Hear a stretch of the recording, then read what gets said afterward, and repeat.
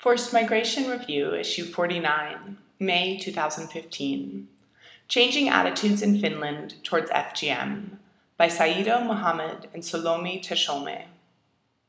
Former refugee women are now working as professional educators among immigrant and refugee communities in Finland to tackle ignorance of the impact and extent of female genital mutilation or cutting. The objective of the Finnish League for Human Rights Whole Woman project is that no girl living in Finland be cut in Finland or taken abroad to be cut.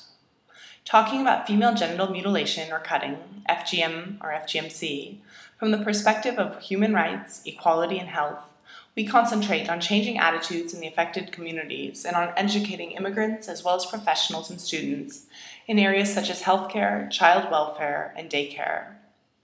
Nowadays, FGM, FGMC, is globally recognized as a practice that violates human rights and, like other forms of violence, is an attack on the dignity, equality, and integrity of girls and women. In addition to violating many international human rights conventions, the practice has been criminalized in many countries. We achieved one of our earlier objectives in 2012 when Finland published a national action plan on the prevention of circumcision of women and girls, 2012 to 2016. We were involved in preparing the contents of the action plan, and today we monitor its implementation and lobby the authorities to meet their responsibilities. Two of our advisors were themselves refugees from Somalia and Ethiopia and are now professional educators. Saido. My name is Saido Mohammed. I came to Finland as an asylum seeker from Somalia in 1992. In 2001, while working as a nurse, I attended a training of trainers course for immigrant women and men organized by the Whole Woman Project, and Note 1. The topic of training was FGM, FGMC, more precisely, its consequences for health and its relation to women's rights and human rights. Despite the fact that I was not unaware of the phenomenon, the course gave me new tools to approach the issue, and I began volunteering in my own community, spreading information about FGM, FGMC. In the early 2000s, talking about FGM, FGMC was still very difficult in the Finnish Somali community, but there's been a tremendous change in attitudes since then. Today, men and women are willing to discuss FGM, FGMC openly, and most of them are strongly against it. They do not want their daughters to go through the practice, and young men are willing to marry uncut women. A male participant in one of our seminars said that FGM, FGMC violates not only women's rights, but men's rights as well. Those girls and women who have themselves undergone FGM, FGMC, find themselves in a completely new situation when they move to Finland or elsewhere in Europe, where it is not practiced. What had been culturally normal in their country of origin suddenly becomes abnormal. Encounters with professionals such as Finnish healthcare workers may not only cause stress and fear, but also humiliation. Many cut women try to avoid gynecological examinations. One woman who had experienced the most severe form of FGM, FGMC, and Note 2, told the following story when asked about gynecological examinations. Quote, "It was the worst experience I've ever had. The doctor asked, horrified, 'What the hell has happened to you?' That was my first and last visit to a gynecologist." And Note 2. Salome. My name is Salome Teshome. I came to Finland as a refugee in 1995. Unaware of the prevalence of FGM, FGMC in my own country, Ethiopia, I was shocked and saddened when I saw a documentary about it on Finnish TV. I had known about its existence, but I hadn't known how many girls and women were dying because of it.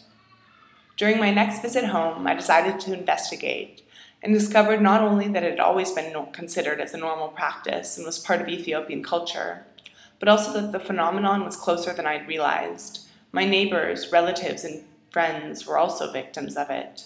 The truth changed my life, and since then I've been working against FGM, FGMC. Since working at the Whole Woman Project, I have come to realize that, bullet point, people who have suffered the procedure or have themselves performed the procedure are victims of a harmful tradition, and their awareness of the topic may be minimal, bullet point. FGM, FGMC is a traumatic personal experience which needs handling with utmost care and confidentiality. Bullet point. Establishing personal trust with individuals and groups is the first step to getting rid of the practice. Bullet point. Each case needs to be approached individually, bearing in mind, for example, people's cultural and educational backgrounds. Bullet point.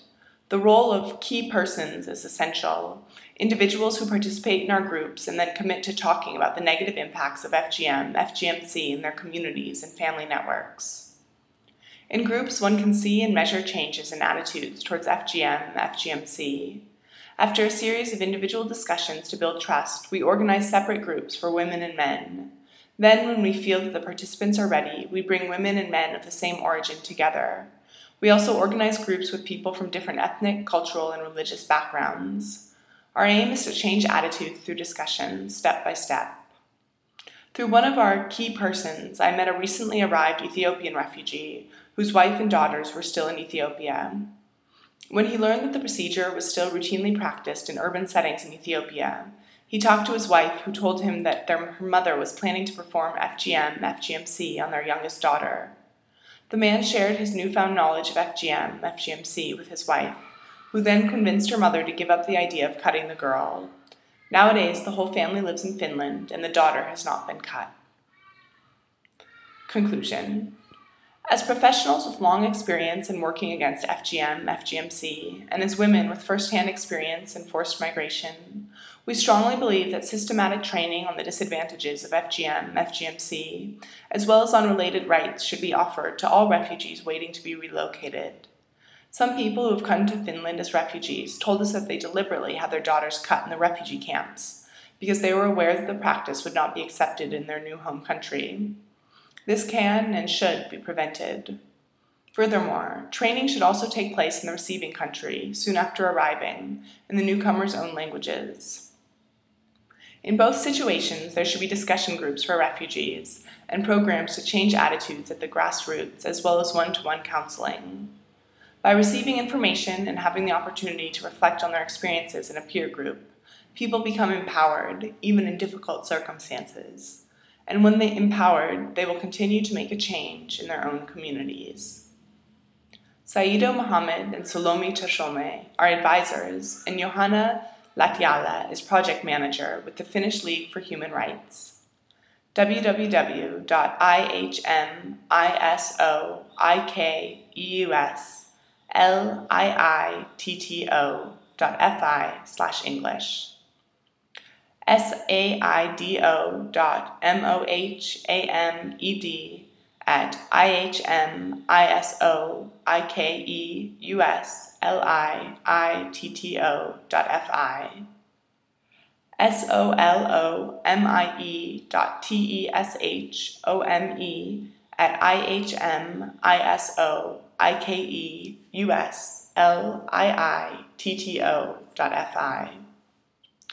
johanna.latvala@ihmisouliitto.fi.